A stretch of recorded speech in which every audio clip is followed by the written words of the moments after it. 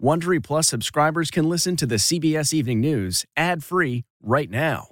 Join Wondery Plus in the Wondery app or on Apple Podcasts. This spring, if you'd rather spend time enjoying your lawn instead of trying to keep it alive, there's good news. True Green is the easiest and most affordable way to get a beautiful lawn. All you have to do is water and mow, and they'll do the rest. Weed control, fertilization, aeration, and even some things you might not even think of. They'll do all of it, while you can do literally anything else. With True Green, you can have your lawn looking as good as a putting green. That's not hyperbole. True Green is the official lawn care treatment provider of the PGA Tour. True Green offers a satisfaction guarantee, and they have a verified best price promise, which guarantees you the lowest price with no compromise on quality. You do you. Let True Green do your lawn care. Visit truegreen.com to get the best lawn at the best price with the best people guaranteed.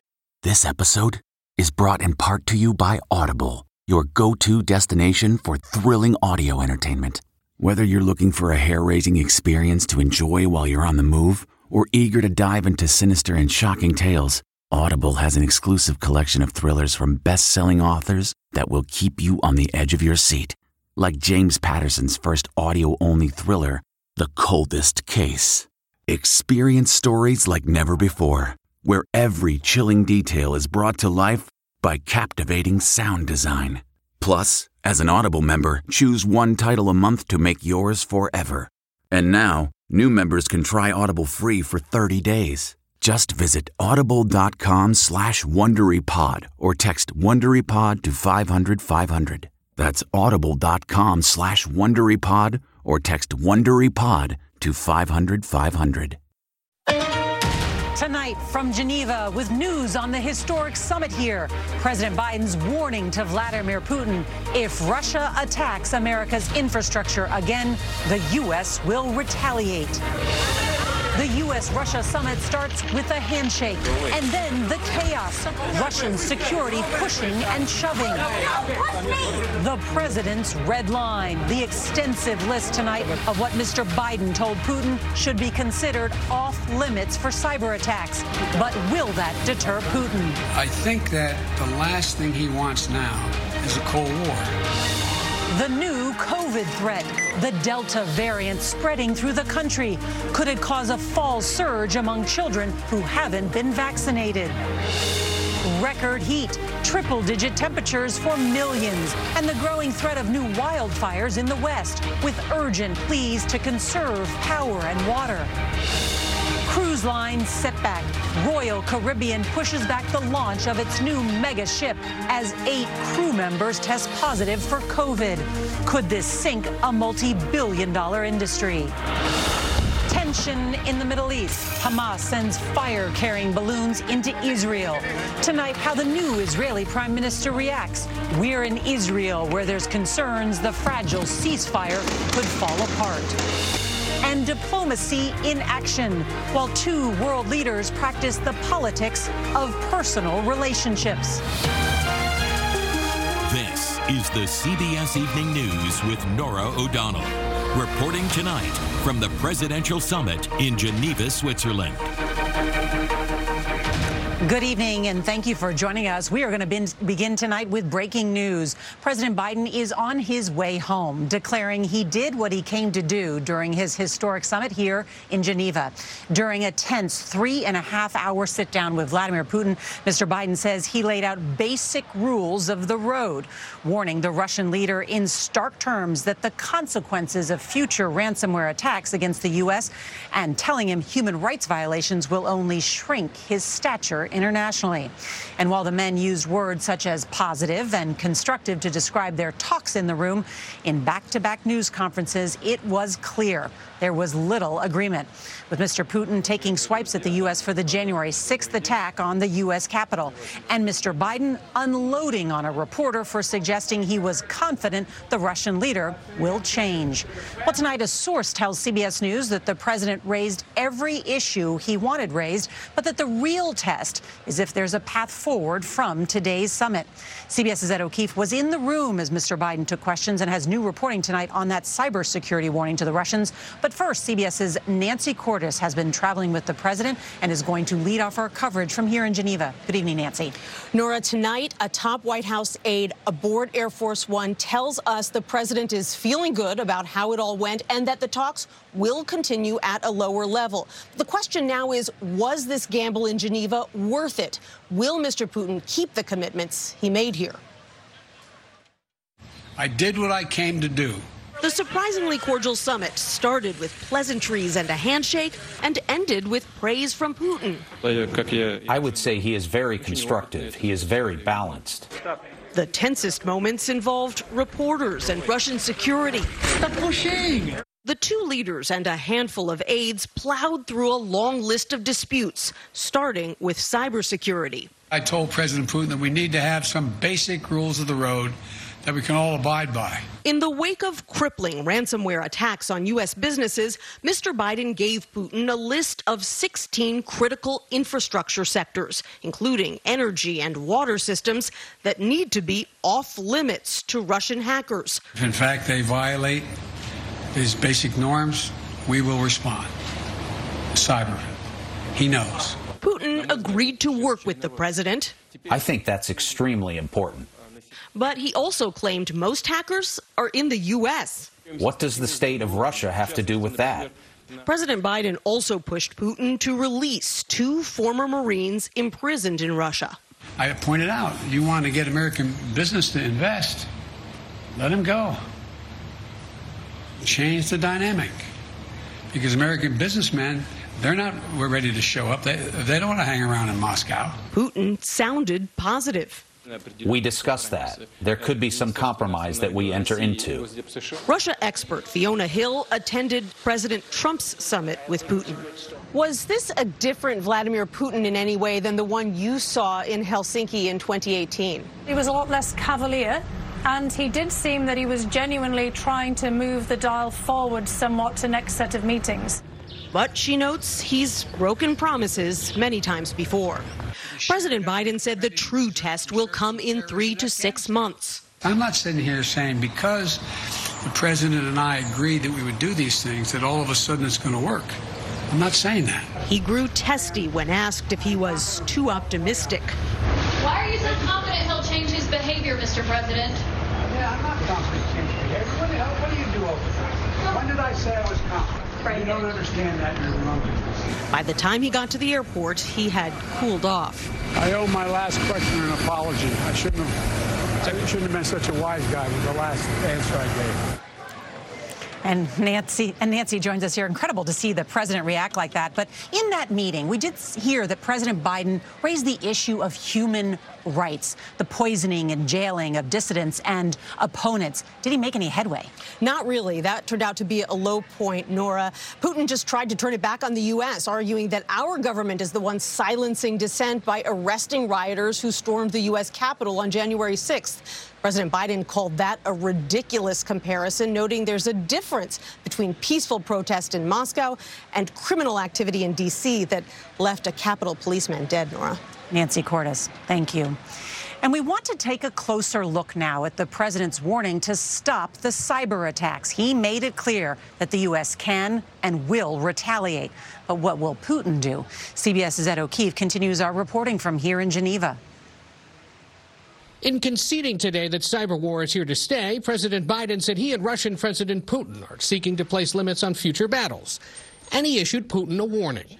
He knows there are consequences. Ransomware attacks on the Colonial Pipeline and the JBS meat processing company were believed to be carried out by two Russian-based criminal groups, DarkSide and R-Evil, with both companies paying the attackers millions of dollars. These episodes put cyber warfare near the top of the president's agenda today and prompted him to ask Putin how he'd respond if a U.S.-based hacker took out one of his critical oil and gas pipelines. What happens if that ransomware outfit were sitting in Florida or Maine and took action, as I said, on their single lifeline to their economy, oil? It'd be devastating. And they're like, you could see them kind of go, not we'd do that, but like, whoa. Despite that apparent reaction, Putin's continued denial of any responsibility suggests he may not be willing to rein in the hackers within his borders. And today, he argued without evidence that the U.S. is the bigger perpetrator of cyber attacks. We see that this work is being coordinated from the cyber realm of the United States. Former CIA Acting Director Mike Morrell said despite today's summit and President Biden's optimism, it's unlikely the attacks will stop. Many of the individuals who are doing the hacking are Russian intelligence officers who do national security espionage during the day, and they work for organized crime at night. So this is a very difficult thing for Putin to take action against. Both presidents agreed to have senior officials in their governments begin consultations on cybersecurity issues. But what exactly the two sides might agree to is subject to those upcoming talks. Norah? Ed O'Keefe, thank you. Back home in the U.S., two very different stories are emerging on the COVID pandemic. Restrictions have been lifted in all but a handful of cases as cases continue their steep decline. But there's new reason tonight health officials are sounding the alarm for those who haven't been vaccinated. Here's CBS's Nikki Batiste. Tonight, our summer of freedom may be in jeopardy as the Delta variant spreads across the U.S. Cases now nearly doubling every 2 weeks. It tends to look like it might even be more serious in making people ill. Delta, first found in India, is now responsible for almost 10% of new COVID cases here in the U.S. Now we know that the Delta virus is actually anywhere from 50 to 60% more infectious than was the B117. So this is surely a grave concern. Epidemiologist Michael Osterholm says those most at risk, anyone with only one dose or unvaccinated, like kids under 12 and regions where vaccination rates lag. When you look at the South, where there is a lot of vaccine hesitancy, how concerned are you about the South? I'm very concerned about the South. We have over 100 counties in this country right now that have less than 20% of the residents vaccinated. Those are time bombs waiting to happen. This virus will find you if you're not vaccinated. As the Biden administration pushes to get 70% of Americans vaccinated with at least one dose by Independence Day, at least 20 states are now banning so-called vaccine passports, documents which could have encouraged people to get a shot. And tonight, 45 states and Washington, D.C. are now fully open, but not every American is ready to celebrate. I'm still skeptical, but only because there's just too many people that are not vaccinated and we can get more variants. Moderna says the Biden administration agreed to buy 200 million additional doses of its COVID vaccine today, and that the shots could be used as boosters or for children under 12 if the FDA gives emergency use authorization. Norah? Nikki Batiste, thank you. Tonight, there's no relief from the scorching heat wave in much of the South and West. More than 46 million Americans are under heat advisories. Some of the temperatures are hard to imagine. We get more now from CBS's Omar Villafranca. Record drought and sweltering heat are baking the western U.S. Palm Springs, California hit 113 degrees today and is bracing for triple digits the rest of the week. Yesterday hit 120, a new record. A brush fire in the Bay Area quickly spread, burning multiple homes and hinting at what could be a long fire season. This time of the year, we're not used to seeing this type of fire. In Texas, temperatures are putting a strain on the state's power grid. Residents are being asked to conserve power 4 months after a deadly February cold snap paralyzed power plants across the state. Texas's grid is supposed to be built for heat. But now many Texans are frustrated and worried that power plants are failing before summer.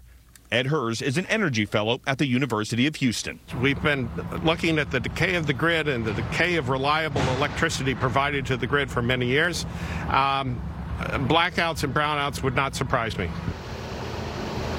To conserve power, the state's grid operator is asking Texans to keep their thermostat at 78 degrees, even though highs across the state are in the 90s and 100s. And they're making that request for the rest of the week. Norah? All right, Omar Villafranca, thank you. And tonight, for all those wondering how long those triple-digit temperatures will last, we're going to turn to CBS's Lonnie Quinn. Hi there, Lonnie. Hello, Norah. Let me put things into perspective. Tucson, Arizona, you have never had more than 6 straight days of 110-degree temperatures. Today is day 5. You're going to get day 6 tomorrow. We're going for 9. Now, some other temperatures out west. Take a look here. We've got Mojave, California, hitting 109 degrees, the hottest June day ever recorded in Mojave. For tomorrow, more heat. Lincoln, Nebraska, 104. Look at Needles, California tomorrow, 122 degrees. On Friday, there's going to be a little bit of a change because the heat dome is going to split into 2 branches. So Wyoming, Montana, no more record heat for you, but the California branch will put a record down in Sacramento at 107 degrees. The Midwest branch will put a record down in St. Louis at about 102 degrees. So there's a lot of heat out there. That does continue. I do want to check in on the tropics because we have a storm right around the coast of Mexico, around the Bay of Campeche, that right now is not very organized, no name, no number. We think this could become Claudette, making a landfall possibly around the Louisiana border with a lot of rain, maybe a foot of rain or so. Louisiana currently will have about 4 feet by the end of this month of rainfall. That's about their whole year's average, and we haven't even started the rainy season yet. Norah, it's all yours. All right, Lonnie Quinn, thanks very much. Tonight, it is anything but smooth sailing as America's cruise industry tries to relaunch. Royal Caribbean pushed back the first cruise of its new megaship because of a COVID outbreak among the crew. Here's CBS's Errol Barnett. It was meant to be Royal Caribbean's triumphant return to American shores in its newest vessel. But with 8 Odyssey of the Seas crew testing positive for COVID, 2 with mild symptoms and 6 asymptomatic, the cruise has been delayed.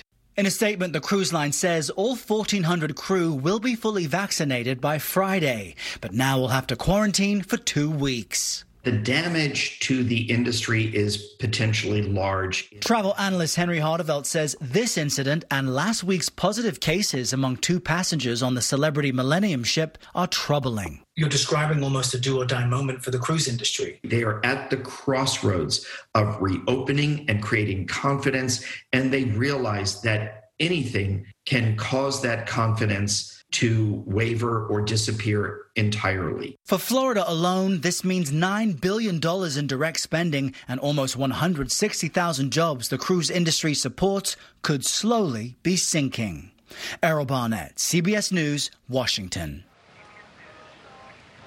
And we want to turn now to the Middle East. The ceasefire between Israel and Hamas looks very fragile tonight, with violence flaring up and posing an early threat to the new Israeli government. CBS's Charlie D'Agata is in Tel Aviv tonight.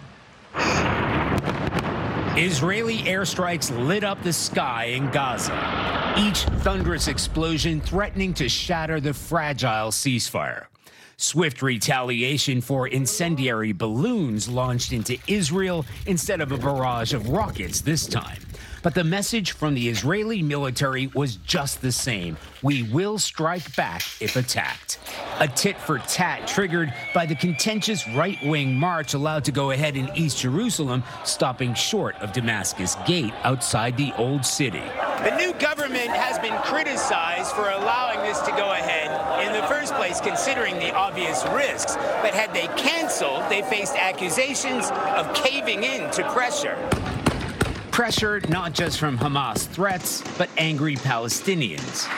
It's the first test for the government of Prime Minister Naftali Bennett, just 3 days after pushing Benjamin Netanyahu out of power.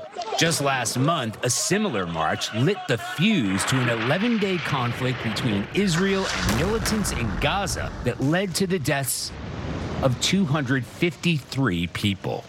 Tonight, tensions remain high. The Israeli military warning that fighting will resume if provoked. And today, more of those fire-carrying balloons have crossed into Israel from Gaza. Norah? Charlie D'Agata, thank you. Well, tonight there's new outrage in Ocean City, Maryland, after video emerged showing the violent arrests of black teenagers confronted for vaping on the boardwalk last weekend. Now, the videos show officers kneeing one teen and tasing another. Ocean City's mayor says the teens were arrested after refusing to provide identification. The NAACP is demanding the officers be taken off duty while the cases are investigated. All right, tonight, firefighters contained the blaze at a northern Illinois chemical plant 2 days after a powerful explosion. The fire chief in Rockton, Illinois, says crews have also contained the hazardous materials from the chem tool plant, but the evacuation order remains in effect for those within a mile of the plant. Tonight, we wanted to end with what we've witnessed here in Geneva, the Swiss city of peace. The president's summit started with a handshake, but the initial efforts to cover it turned chaotic, with the Russians trying to force the press from the room with shoving, as if to cut short a meeting the international journalists seemed hungry to document, a moment to solve problems face to face, not with confrontation, but with conversation. It's worth noting that Joseph R. Biden began his presidency declaring American diplomacy is back. Today, he said all foreign policy is the logical extension of personal relationships. And that is the test and perhaps the legacy-defining moment for President Biden, whether his personal relationships will change anything, as our 46th president makes the case that diplomacy, dialogue, and democracy are America's greatest exports. Just as the economy reopens and Americans head back out to eat to restaurants, they're about to be slammed by higher prices. We'll look at why. That's tomorrow. And if you can't watch live, don't forget to set your DVR so you can watch us later. That is tonight's edition of the CBS Evening News. I'm Norah O'Donnell in Geneva, Switzerland. We'll see you tomorrow from Washington. That's right, we're headed back. Good night.